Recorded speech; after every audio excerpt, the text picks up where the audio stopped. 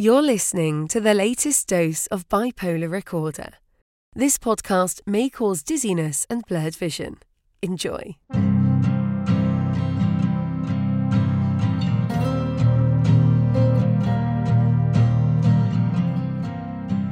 Welcome back to Bipolar Recorder. My name is Hunter Keegan. Thank you for joining me today. This installment features a conversation with a 26-year-old man named Andrew. At the time of the recording, Andrew was fresh out of a month-long stay at a drug treatment center and living in Austin, Texas.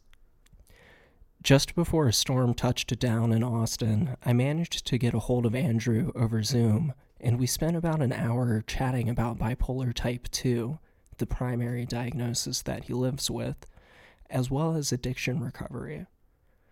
In this episode, we talk a lot about the dark side of marijuana use.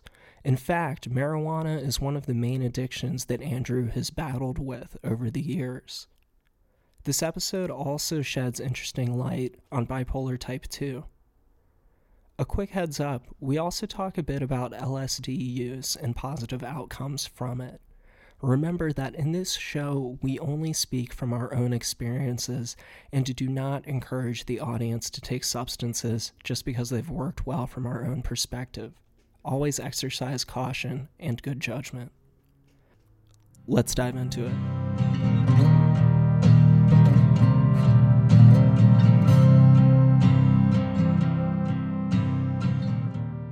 Welcome back to Bipolar Recorder. My name is Hunter Keegan, and today I am joined by Andrew, a man living in Austin, Texas. And Andrew, would you like to introduce yourself? Just tell the audience a little bit about your main diagnosis or diagnoses and, kind of just a little bit about what's going on with you. Yeah, absolutely. My name is Andrew Edwards. I'm 26 years old. I live in Austin, Texas, soon to be Denver, Colorado. And my diagnosis is bipolar type 2 with ADHD and generalized anxiety disorder as well. Cool. So with type 2, you would experience hypomanic periods, but not full manic periods. True. What age were you diagnosed at? I was diagnosed at 18, actually, and they wanted to diagnose me sooner than that, but the legal age in California, where I was born and raised, is 18 to be diagnosed. And how old are you now? I'm 26. 26. Okay, right on. I'm 28, Yeah. So we're pretty close in age. That's always Absolutely always cool. So what led up to that initial diagnosis? What made you think that you probably should have been diagnosed sooner than that? Would you mind sharing a little about that? Yeah, so that was back in high school era. So, around 15 and 16 was when some symptoms started coming up as far as major depressive episodes. And they had me, I was already diagnosed with ADHD at the time, since I was 13. And so I was taking Adderall. I still take it. Yeah. But I was just going through some really severe depressive episodes, and they initially were diagnosing me with depression, and then my response to the antidepressants was negative, obviously. Mm-hmm. And I then was taken to a bipolar specialist, where she diagnosed me with bipolar disorder type 2 when I was 18. Okay. And, there was a lot of drug use involved, mainly just cannabis, a lot of high school cannabis use, which, that's not the best time to be using cannabis. You should be focused on other things, but we each got to do what we got to do to get through. And I think that it was more of a necessary thing to survive at that point in time. So you're self-medicating with marijuana at that point before? At that point, yes, I was. Okay. And then the antidepressants didn't help you. Was that because it was triggering hypomania, or was it causing other side effects, or what? It triggered hypomania. I guess I would just I don't know, it's hard to remember back that far, but I definitely was triggering in hypomania, and it was the doctors noticed like, okay, well, these are typically not the responses to an antidepressant. Mm-hmm. It's getting, it'd be hypomania and then a worse depression than I started with, basically, and Yeah. it was just over and over again, digging myself a hole, basically. So yeah. Yeah, it causes like that like energetic peak, and then you just crash out, it's like the floor kind of drops out from beneath you a Mm-hmm. little bit. um Absolutely.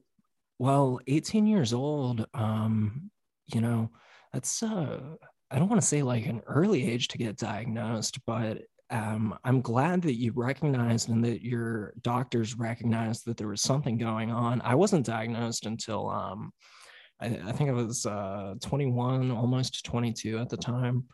And the reason I was diagnosed is because stuff had just completely spiraled out already. Did you feel Right. like you were in a situation where you were spiraling out, or do you think they kind of caught it when it needed to be caught? um no, I definitely spiraled out. I It was I'm fortunate to be diagnosed when I was, because it was kind of getting a handle on some issues that I was already facing, and it made sense. Like I didn't really accept it at first. Because that's an illness you have to deal with for the rest of your life. You're telling an 18-year-old that he's got to deal with this for the rest of his life, and so I didn't really accept it at first, and I went into kind of I actually went on a Europe trip after graduating high school, and I went into full on mania. Okay. Well, hypomania, essentially. Just like I had a hypomanic episode and that lasted about the entirety of the trip, and I caused my teachers and chaperones hell during that Uh, trip, and they didn't know what they were dealing with. They didn't know I had just been diagnosed with bipolar disorder. I was on mood stabilizers and whatnot, but they did not work, and I kind of went a little crazy on that trip a little bit. what kind of symptoms were you experiencing during that trip? Oh boy, just I felt invincible entirely, and I felt I my drug use. Well, I mean, pretty much just drinking there, which alcohol is. I mean, it makes me the worst person. Yeah. And um, I was drinking a bunch. We found some hash. I bought some hash in Florence, Italy, off some dude wearing a backpack in front of his chest with a Mm-hmm. weed shirt on. I was like, that guy's got weed. Yeah. So I bought some hash from him, and then we were just being dumb, doing dumb 18-year-old shit in a foreign country, and it was an experience of a lifetime. I'm glad that I got to go, but I'm also very glad that nothing negative happened, like that would have ended me in a foreign jail or dead, or I'd like to die in America, Yeah. and I don't want to die in some European country. Yeah. So I'm pretty fortunate in that sense. Yeah. What was like the dumbest shit that you all pulled? If Okay, you so if you one had to night narrow it down, I mean. oh yeah, there was one of the first nights that we were in Rome. I was with four buddies. I won't name them, but I was with four buddies, and we had been drinking at one bar. It was the night of the Italy England match in the World Cup, when the World Cup was in Brazil, I believe, 2014. So we were in Rome, and we went to one bar and failed to tell our chaperone that we were going to a different bar, which we needed to do because they had left the area, and we had stayed back because I was having I had I had some chafing in my legs and was not doing so well walking. Okay. So I was like, I don't want to walk like a bunch of miles to go to this other bar or the bar across the street. So they let us go to the bar across the street, but we failed to tell them that we were going to a different bar. And then at this different bar, I found a girl that spoke English, and I was kind of flirting with her. And then she told me that she could, after some conversation, she said that she could sell us some hash. And Mm-hmm. so we followed them for after the game was over. We followed them for probably, so they kept on saying like, oh, it's like 2 blocks away. And we go 2 blocks. Like, how much further? Two more blocks. How Oh, much further? 2 more blocks. And so like yeah. we're kind of just like, this is a little sketchy. Right. And finally I like stopped and was like, okay, like seriously, how much farther? And like 2 more blocks. And then I saw, and my buddy points out, there's someone coming. And there were 3 guys walking up that were a lot bigger than us. And they were walking, and we just turned around and booked it. We ran in the streets of Rome, probably no idea where we were, drunk as hell, just running through the streets of Rome, yelling the name of our hotel, trying to get people to point us in the right direction. Holy and finally, shit. somehow we made it there.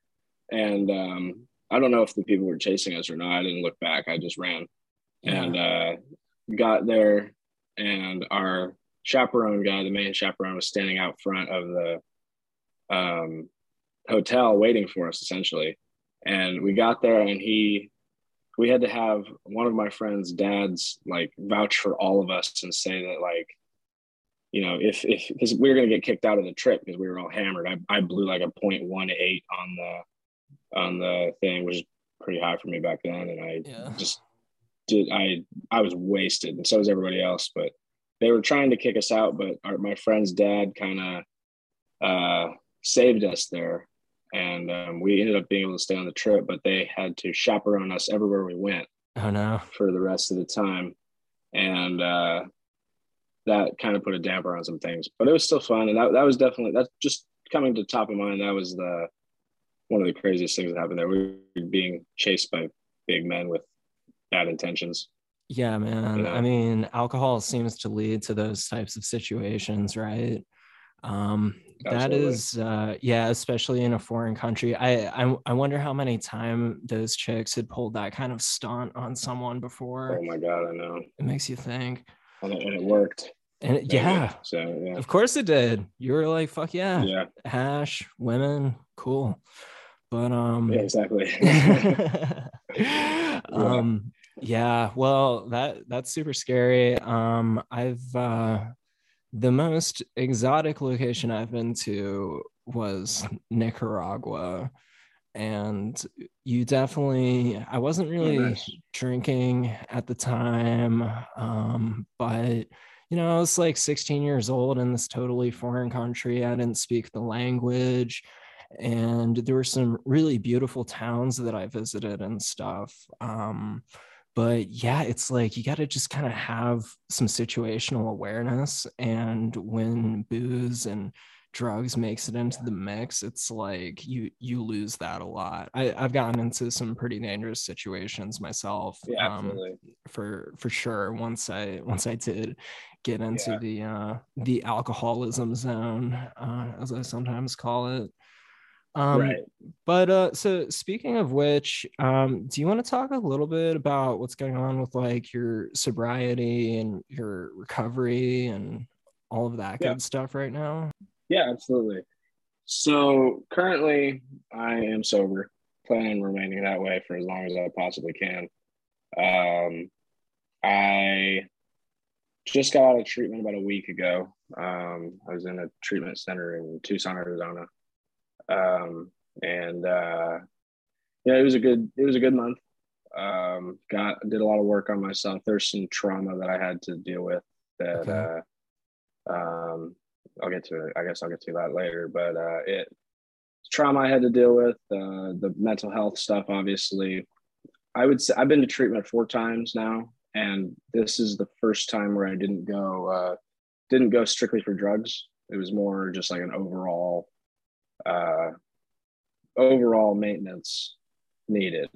And so I ended up, I was going to go there, and I'd quit hard drugs probably 6 months ago, or 6 months before, I guess, about 7 months now.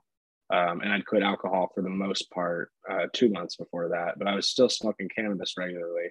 And I went into treatment with full intentions of coming back out and smoking cannabis again. Yeah. But I went in, and at 3 days there, I realized that my anxiety was gone, at least for the most part. My constant innate anxiety was gone.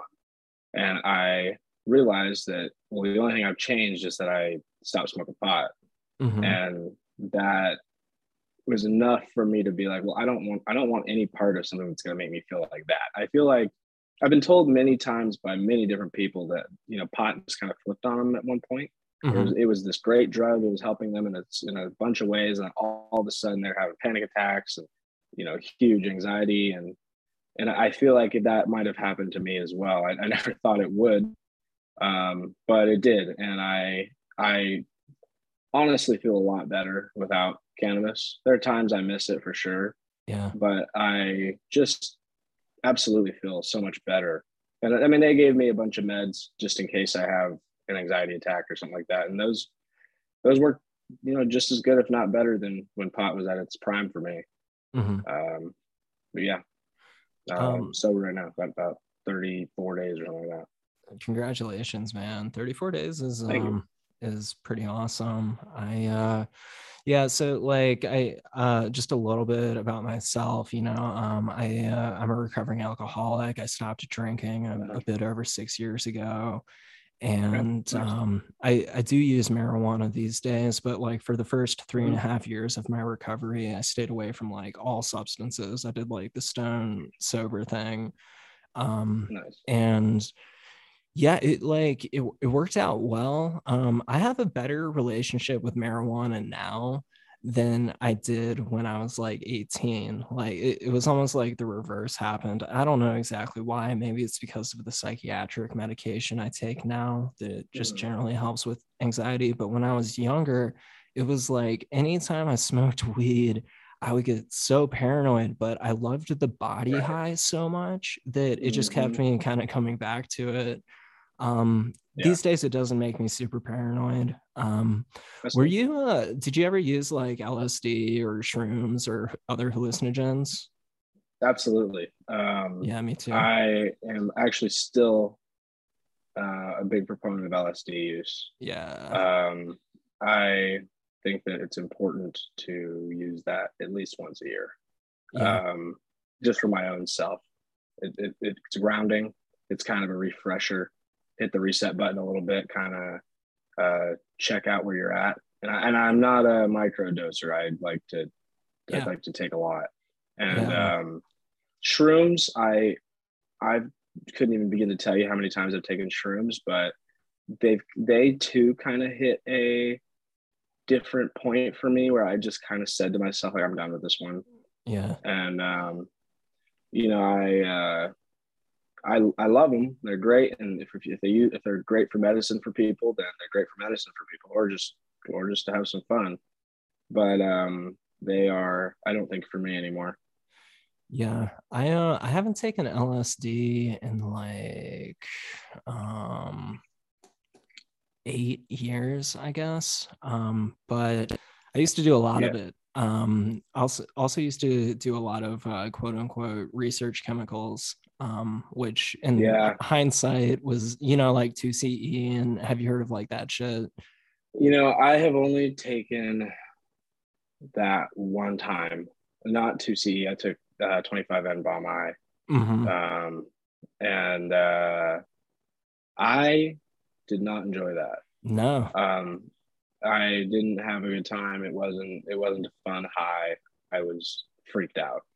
Yeah. And if it weren't for the fact that at the time I took it, I had a bunch of people over. If I were alone, which I actually prefer, at this age, I take LSD alone typically. There is one exception to that, and that is with a significant other, or I do have a friend up in Montana that is my kind of go-to trip buddy. We've gone through some crazy trips together, and he's one of my brothers in that occasion. So I would have been out of my mind if I'd taken N-bomb alone. Oh, dude. Yeah, so I made that mistake more than once.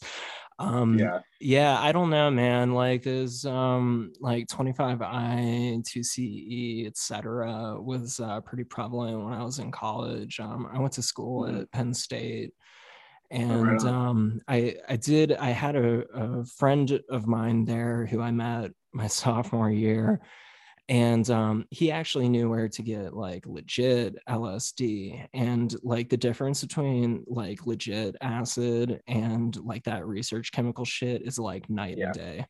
Like Yeah, absolutely. straight up. Like I fucking like I haven't done it in a really long time for a number of different reasons, but like I still think back on those LSD experiences as being like extremely spiritual, very grounding, like beautiful Yeah, experiences. it's a beautiful drug. It really is. I I have had some. I've never had a negative experience on LSD. Some people will, change their, or will say otherwise for themselves. But I personally have never had a negative experience on LSD. Yeah. I have on shrooms, Yeah. um, but not on acid, and I'm thankful for that. The last time I took acid was probably January, and I took like a tab and I had a good time a little bit kind of thing. I had a lot of anxiety already built up in me at that point. But I mean, the time before that, I took it at a Dead and Company show, and that was a blast. Cool. That was fun. Um, we ended up at some bar in Houston that was like a Grateful Dead themed bar, and that was Okay. pretty cool. But yeah, yeah, it's an interesting chemical. It provides so much, but it can also really damage you. Yeah, man. I From mean, what I hear. it's possible to overdo it with anything, and Mhm. especially something that's like that intense of an experience. Like, Right. it's not the type of thing you want to be doing like every weekend or like No way. And multiple times a week or whatever. yeah, I used to live when I was 21. I lived in San Francisco, and Okay. I had access to it whenever I needed it. So Hmm. I was actually alternating every weekend shrooms and acid at that point in time, Okay. and I ended up taking a trip with my buddy up in Montana, which he lived in San Francisco at the time as well. Um, we took God knows how much acid. I usually estimated about 1,000 micrograms, Okay. and it spun me through a loop, and I saw essentially the whole time I couldn't open my eyes, and the only thing I could see was the yin yang symbol Mm. just swirling around in circles, and so I Yeah. and that was really intense. And then I did have a vision, like a really clear vision of like a future for myself, which was that I was going to die as a homeless person. Oh man. And so I was like, fuck that. And I checked into rehab like the next week, for the Wow. first time. And that's actually how I got to Texas, where I'm at now. I moved from San Francisco to Austin, Texas, where I picked Austin. A lot of people are like, you went to Austin to get sober, which Yeah. is not the normal thing, I guess. But I had my sister lived in Waco at the time, going to Baylor University, Hmm. and she it was just like, where do I have someone close by? I wasn't going to go to Waco, but Austin seemed cool, so I jumped on that boat about a year before everybody started moving here, Hmm. and but yeah, that's how I got to Texas. Last time I was in Austin was in 2015, and Mhm. it was like it's all right. I've been there twice, and Yeah, I've heard it's gone downhill over the yeah, years. Is yeah. that what you've seen? A lot of crime now. The police are defunded for the most part, so it's not like they could do anything. It's not like they would do anything anyways. It's a fun city, but because of that, there's a lot of crime, and there's a good amount of violence. Um, Mm. I myself was getting into some more stuff. I was in a fight about 2.5 years ago, over bad acid. Um, but and I actually got stabbed in that fight, Oh shit. and that's another reason that the trauma stuff that I went through to go to treatment. I was dealing with some legit PTSD, Yeah. nightmares, flashbacks, things like that, and um, I was covering. I told my dad this pretty recently of kind of like why I was using. And I mean, if in my childhood it was using, partially because it was like a cool thing to do, and partially because it was like just trying to save my own life. I was feeling terrible. I heard that cannabis could help you, and then that was just my first start on drugs, and I went pretty downhill from there. But my first couple runs up until I was 23 when I got stabbed. I was just using for fun. And then after that, it became using to cover up pain and to mask this intense psychological disability I just inherited from this incident.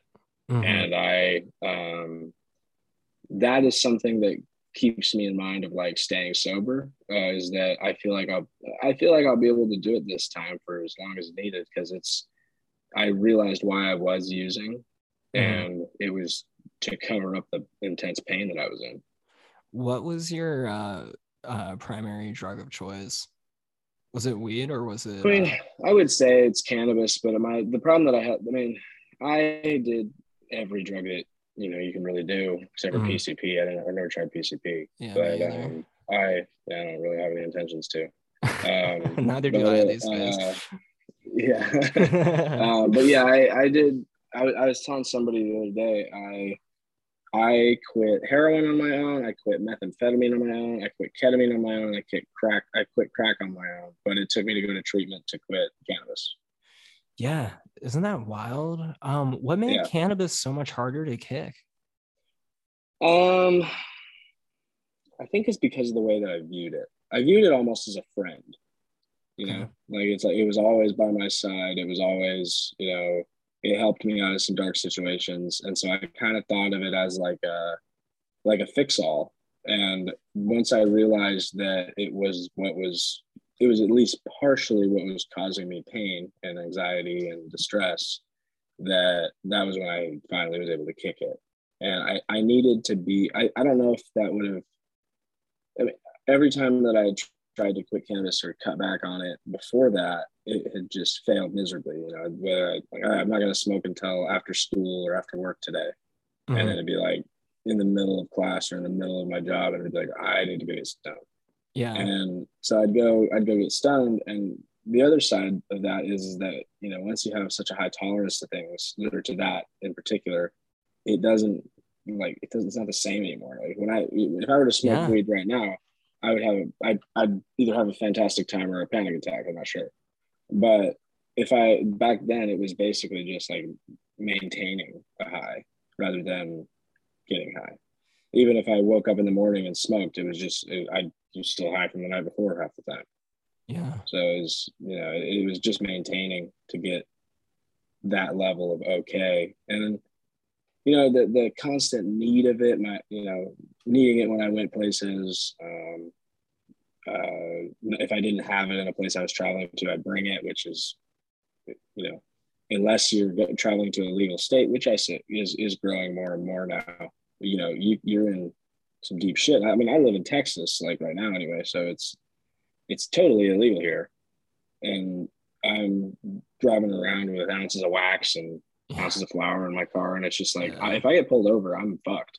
And there was a lot of risky behavior due to that, and that's one of the signs of addiction that they point out is are you using risky behavior in order to keep your habit flowing? And I was, absolutely. I mean, I was risking going to jail constantly, just for cannabis, and that doesn't even include all the other drugs that I was using. But yeah, it was an addiction. Maybe not. I didn't have physical withdrawals from it when I quit, but I was psychologically dependent on it in order to maintain my high. Yeah. Wow. Well, I mean, so do you have any trepidation about moving out to Colorado? No. My entire family and my girl lives up there. Nice. So it's like, it's just kind of at this point more like, it's almost like going home. I mean, it's not going back home. Home is Northern California, but it's kind of coming home to a home that I didn't know I had, because it's like literally my entire family lives there. Okay. Like everybody, my cousins, my aunts, uncles, like grandparents, everybody, and it's just me. My sister lives in DC, but it's just me out there. And so I feel like I kind of am coming home to be closer to everybody, one, and then also just I mean I get weed anywhere. It Mm-hmm. doesn't matter if I can Yeah, get it yeah. at the store. I can get it shipped. I mean, I was getting it shipped out here from a buddy, and just like it, it was, the only difference is that if I did decide to relapse, I'd be able to do it legally, Yeah, and it's that's probably better. I mean, it really, in the end, it's all up to me and what I want to do. And if I want to stay sober, then I've got to stay sober regardless. I mean, I could go into a gas station right now and there's beer everywhere. exactly. And I definitely have an addiction to alcohol as well. Mm-hmm. I just consider myself, the people in treatment, if you've ever been, would ask, what's your DOC, drug of choice? Mm-hmm. Mine is, why pick one? Why do I Yeah, have to pick one? yeah. And like, yeah, so it's just something that I'm going to have to deal with. Colorado or Texas, I can get high anywhere. That's a really good point to have. It's like where there's a will, there's a way, especially Absolutely. in the minds of an addict. It's like you're Yeah. gonna figure it out eventually where to get it. Have you always had a lot of family support? It sounds like you're looking Yeah. forward to being No, I've back been with pretty them. lucky. I've been pretty lucky with my family. They want me alive. So that's a start. They definitely love me, and I'm very thankful for that. I love them as well. And it has been tough the past 10 years or so on them, having been in active addiction for 9 of those years, and probably the year that I wasn't in active addiction is cut up in those 10 years. And so it's been tough on them. I've been kicked out of family events. I've been, Oh man. like asked to leave and go home, and that was tough. Yeah. But now it feels good to be back as me. And they're all telling me things like that. One of the things that they said that keeps me that I try to think of when I do get down is that they noticed that my eyes were different after I got sober. That they could see the color of my eyes again. Hmm. And I have really bright blue eyes, so they wanted to see my eyes. Oh. And it when I was stoned and I was high, they apparently, I didn't notice it, but they couldn't see my eyes, and so they're always trying to tell me things that keep me going. And yeah. That's awesome, man. I'm glad to hear that. That's powerful to have that family support. Absolutely. Do you mind if I ask you, how did you kind of rekindle that relationship and that trust with your family after 9 years of active addiction? Because that's not something that happens overnight, Yeah. right? No, and it's still ongoing. Yeah, um it's still a it's process. not like, yeah, it's not perfect yet. They still don't really trust me, which that's fine. Mm-hmm. I mean, trust is earned, and Right. I haven't done anything to earn it yet other than go to treatment, and that's just a start. Yeah. So, I have to get on my horse with that. And I mean, I'm not a big believer in the 12-step program, but I Yeah, do me believe in either. making amends as part of that. Yeah.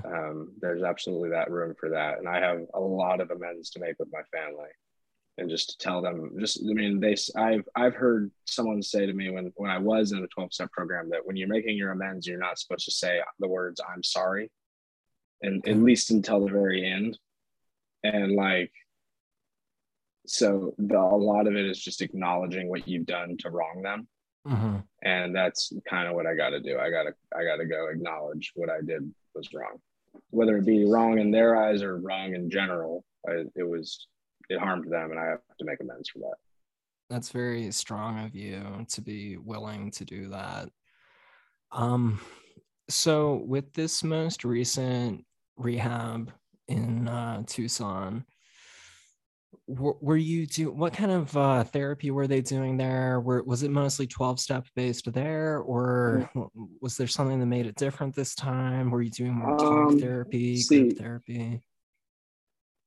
it was a lot of group therapy in classes. There's some CBT, DBT style stuff there, Okay. mindfulness stuff. But it was a lot of, it was the fact that it was different it was only different because they were trying to treat why you are using instead of the fact that you're using.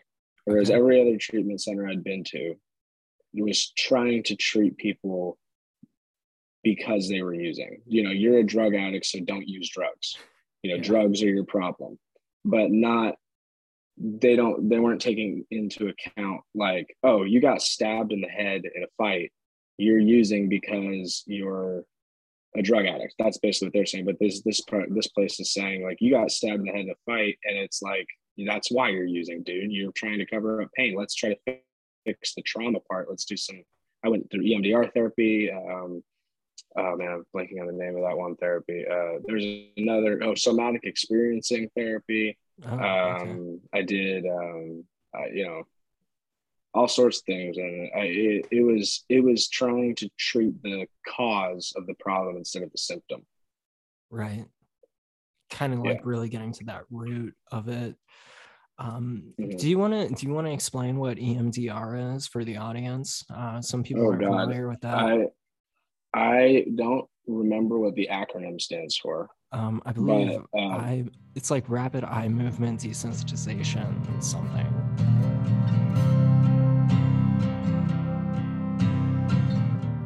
Hey, this is just a quick update. After we recorded, I did look it up, and EMDR stands for eye movement desensitization and reprocessing therapy.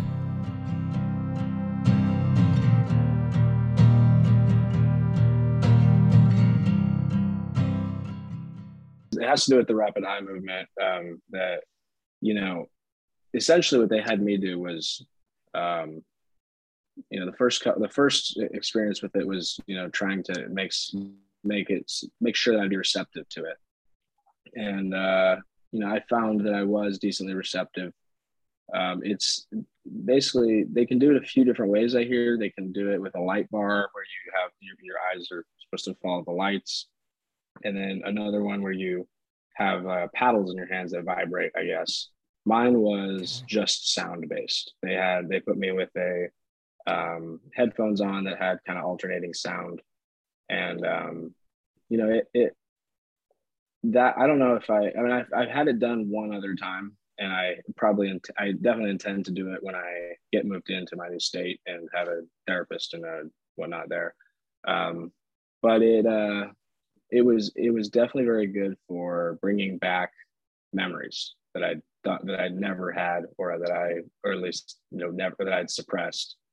And yeah, so I mean, that's a pretty shitty explanation of it, but it was helpful, is what I can say, and I would recommend it to people who have gone through trauma or just have an issue in their attitude they like to fix. Because mine was, they were trying to work on my distrust for authority figures. Yeah. And so I was working on that. This may be a really stupid question, but these memories that started to come back as you did the EMDR, were they positive, or was it like repressed trauma? They were repressed memories. Just like general Yeah. Repressed memories. Okay. Mm-hmm, exactly. They were generally repressed memories. I won't get too far into what they were, but it was some interesting stuff that came up that definitely led me to kind of understand more why I have a distrust for authority. Okay. And I mean, bottom line is that if you have some trauma that you're dealing with, anybody listening to this, that EMDR is a thing that you can try. It does have its benefits, and it is helpful, at least in my experience. Yeah, I'll definitely put something about that in the episode description so people can get more of a formal understanding of it if they'd like to. But I think you're the first person who's come on and talked about EMDR. So thank you for bringing that up. I hope you have someone on I hope you have someone on after me that can explain it better. Hey, it's a pure podcast. We're not doctors. We're True. just talking. So I appreciate your breakdown of that. Mm-hmm. Made sense to me as a layperson. So right on. Right on. So like what kind of, are you taking psychiatric medication currently? I think earlier you said you take some stuff for anxiety. Do you mind talking a little bit more about that?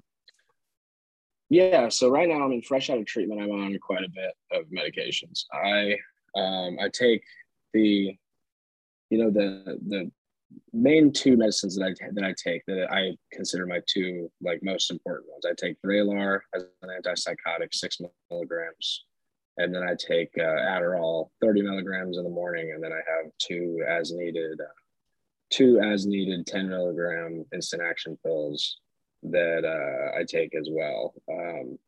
And then I am also prescribed gabapentin and Flexeril, a muscle relaxer for pain. I've had 2 shoulder surgeries from when I was younger, wrestling and fighting and playing rugby and whatnot. But I have some pretty significant pain in my body. So they gave me gabapentin for nerve pain and the muscle relaxer to, obviously do that. And then also I'm prescribed a drug called propranolol. It's a blood pressure medication that does wonders for physical anxiety.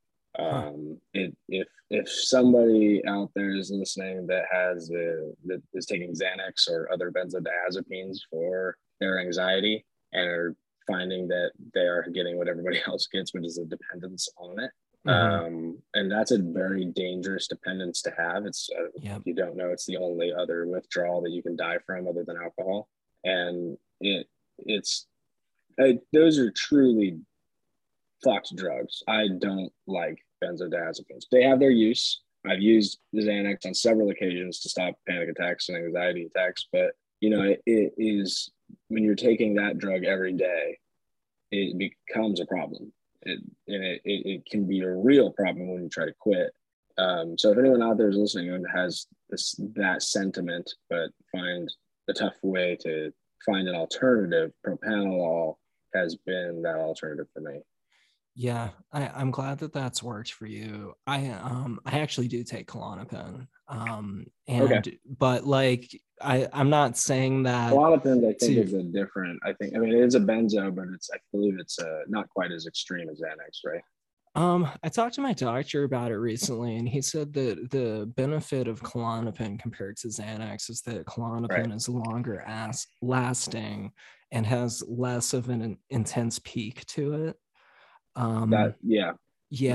So, but like, I think where people get off on the Xanax thing is that it's just like, I mean, that shit just fucks you up if you take enough of it. It'll knock you the fuck out. It doesn't even have to be very much. And so it's those benzos are, definitely. I mean, I've seen people use them safely for sure. Yeah, but it's just it's the dangerous part. I've also seen some Xanax pill heads that were just like, we call them Xan campers. But they were just fried, man. Yeah. Like just truly, truly fried. And I had no intention of being like that. No offense to anyone that takes Xanax, because it's, you do you, man, but it's just, that's not for me. You got to be so responsible and careful with it. I had a lot of, so like, for me, the reason I take it is because of anxiety, obviously. But like, it took me a long time to find a doctor that would even consider prescribing it. I don't doctor shop or anything like that. But like, it is an important medication for me personally, just to have available if I need it. Lately, I've gone down on a lot of my medications. So like yourself, I take Vraylar. I was taking 3 milligrams. I recently went down to 1.5. Recently, it's actually, so for me, it's working well. I feel less drug. So I have bipolar type 1.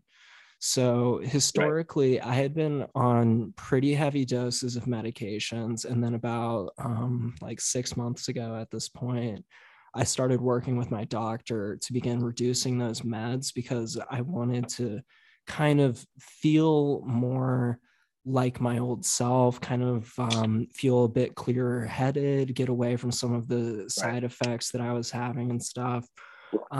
So yeah, I take 1.5 milligrams of Vraylar right now. I've found that Vraylar as an antipsychotic medication has worked better than anything else I've tried. Just for me personally, again, for the audience, we're not doctors. That's me too. Right, exactly. But yeah, mine as well.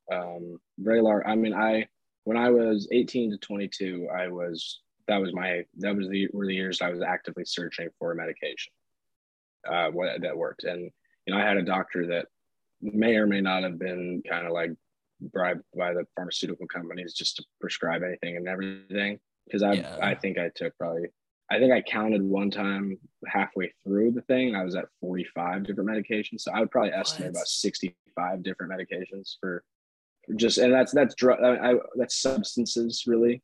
65 different substances that had been in my body at that point. And, that's just unfair to put someone through. And, it was, but at 23, I got a different doctor, and he had a chart list, or a sort of a chart that I would track every day how I felt, and he would take it at the end of the week, and I would, see what happens. And, by the end of it, it was Vraylar that was working. And I just, for a long time, I was just on Vraylar. Okay.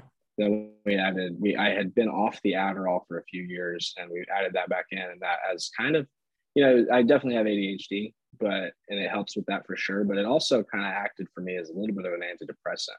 Yeah. Just because of the fact that I felt like I could do things on it. My brain worked again. My thought process wasn't so jumbled. I like to describe it as if all of my thoughts were in a cloud off Adderall, like they're just jumbled up around a cloud, then Adderall takes them and puts them on a list. So I can just kind of look at them one by one rather than in random order. Yeah. Adderall has been helpful for me too. I don't even we changed the dose of it recently. I think I'm currently taking 30 milligrams. Adderall XR. Okay. Yeah. I started with the instant release stuff about a year and a half ago.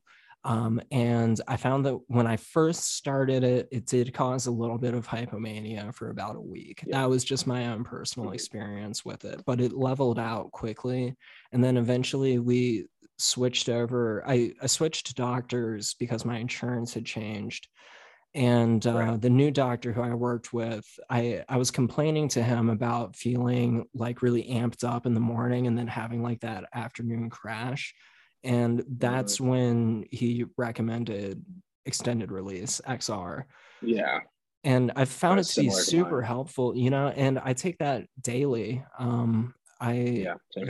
It's like it's another drug that you got to be careful with, especially if you have addictive tendencies. But when used responsibly, it can be life-changing in a very good way. Yeah. So I try to tell people, don't be afraid of medication if it'll help. Talk to your doctors, work with them. Yeah, and that took me a long time to get to that point where I was like, all right, well, I'll just, I'll take the medicine. And I know now that I need to take my Vraylar, and the Adderall it makes such a difference that it's also necessary to take. I'm also on 3 drugs for sleep. I take a new drug apparently, because they don't even have a generic out for it, called Ramelteon. Okay. It's apparently all I've been told about is that it hits your melatonin receptors, and it works great. I'm able to fall asleep. I also take Vistaril at night for just anxiety in general. And then I take a drug called Prazosin for nightmares. And that one's kind of a funny one, because I swear I'm still having nightmares, but it's like I'm way less like desensitized to the shit that's going on. It's like something bad will happen in the dream, and I'm just like, all right. I don't wake up from it or something like that. Yeah, this is where we are. Yeah. Do you have any advice for people like who maybe are early on, like what you've learned so far with your current sustained Right. sobriety for the last month or so, over a month Mhm. now? Well, I definitely, um, my advice, just and especially to people that are new in their diagnosis, um, it I'm not going to say it's necessary to be sober, but it definitely helps. Oh yeah. And maybe not, you don't have to be sober for the rest of your life, but to find out what you're like sober and on medication. Yeah. Because it is, if you are using any sort of substance, that's, I mean, there's a reason that they say don't use drugs on those labels, because they Yeah. mix. And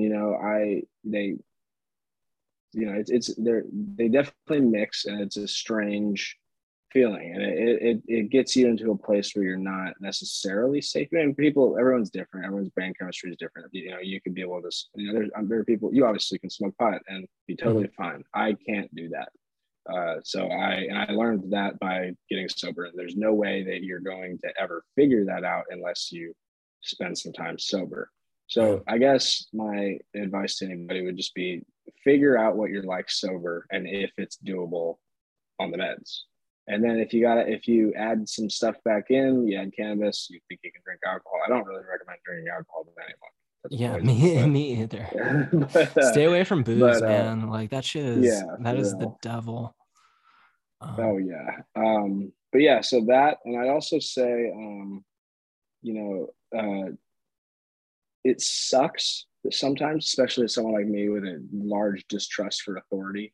And I see doctors as an authority figure over me. At least my doctor's kind of as an authority figure over me, because it's like, if they want to mess up my life, they can, totally do that. Yeah. And I've had it done to me before, and but I would say you got to trust your doctor, trust that the medicine is going to work. And if it doesn't work, then you got to tell your doctor, Yeah. because it's, you got the one thing that I learned in treatment this time around is how to advocate for myself. You got to advocate for yourself in this world, like in this world in general, not just as a person with bipolar, in the bipolar world. Like you have to advocate for yourself, make sure that you are being heard and that you are getting what you need. And yeah, that's about it. It's great advice to have. And what's your future outlook right now? Are sustained sobriety, reforging those Yeah. relationships? Tell me a little more about that. Yeah. So sustained sobriety is going to be a thing. I told myself that I'm going to do a year for sure. Well, that's give or take on that, because anything can happen in that time. But I'm working at doing at least a year where I don't do any outside substances.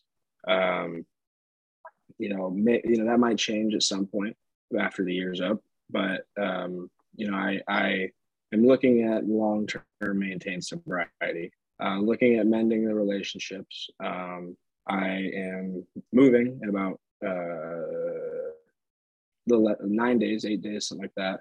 I'm moving to Denver, Colorado, and that's a big step. Just getting away from my trauma had happened here, at least the Yeah. stabbing incident happened here in Austin. So it's just kind of getting away from that. And also, like we talked about earlier, Austin's becoming a little crazy. So it's just kind of getting out, and not to, I mean, I'm sure Denver has its issues as well, but it's like I know that the issues are in Austin, whereas in Denver I don't. Yeah. And I'll deal with that when it comes to it, if there's something bad. But it's outlook for the future is definitely bright. I think that things are going well, and I think they will continue to go well. Nice, man. All right. Well, we're Yeah. coming right up on that 1 hour mark. Is there anything else you wanted to share for the show, for the audience, that we didn't touch on?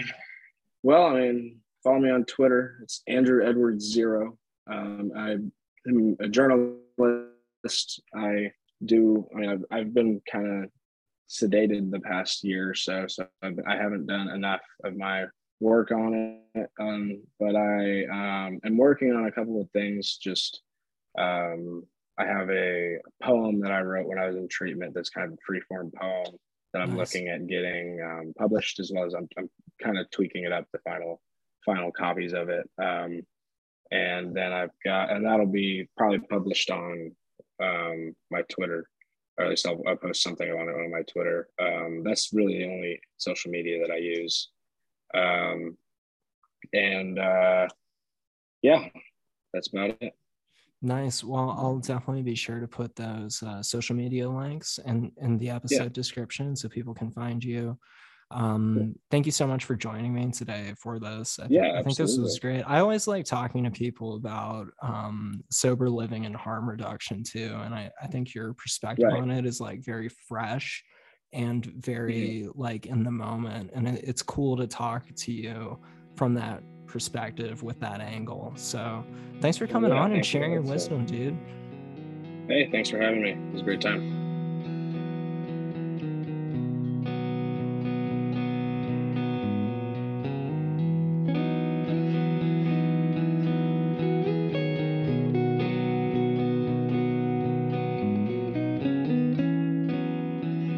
Thanks for listening to this episode. I think that Andrew had a lot of interesting perspective to share, especially when it came to healing family relationships and his negative experiences with marijuana use over the years. Be sure to check out the show notes for more information about the EMDR therapy discussed during this episode. Andrew is a writer, and he is on Twitter at AndrewEdwards0. My name is Hunter Keegan. I'm on Twitter at HHKeegan. Of course, Bipolar Recorder can be found on Twitter at Bipolar Recorder. And remember that we do have merch available now on Patreon.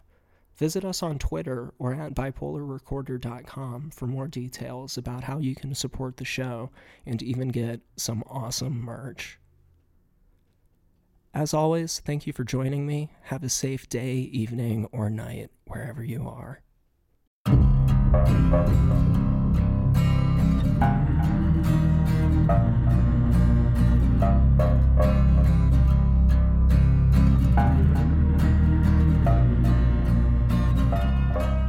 Bipolar Recorder is a listener-supported show.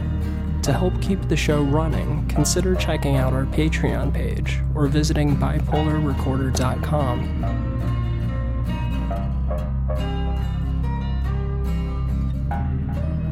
Unless otherwise stated, the hosts and guests on Bipolar Recorder are not licensed mental health professionals. Bipolar Recorder is not a substitute for therapy or professional medical intervention. If you are having a mental health crisis, please contact your local emergency services.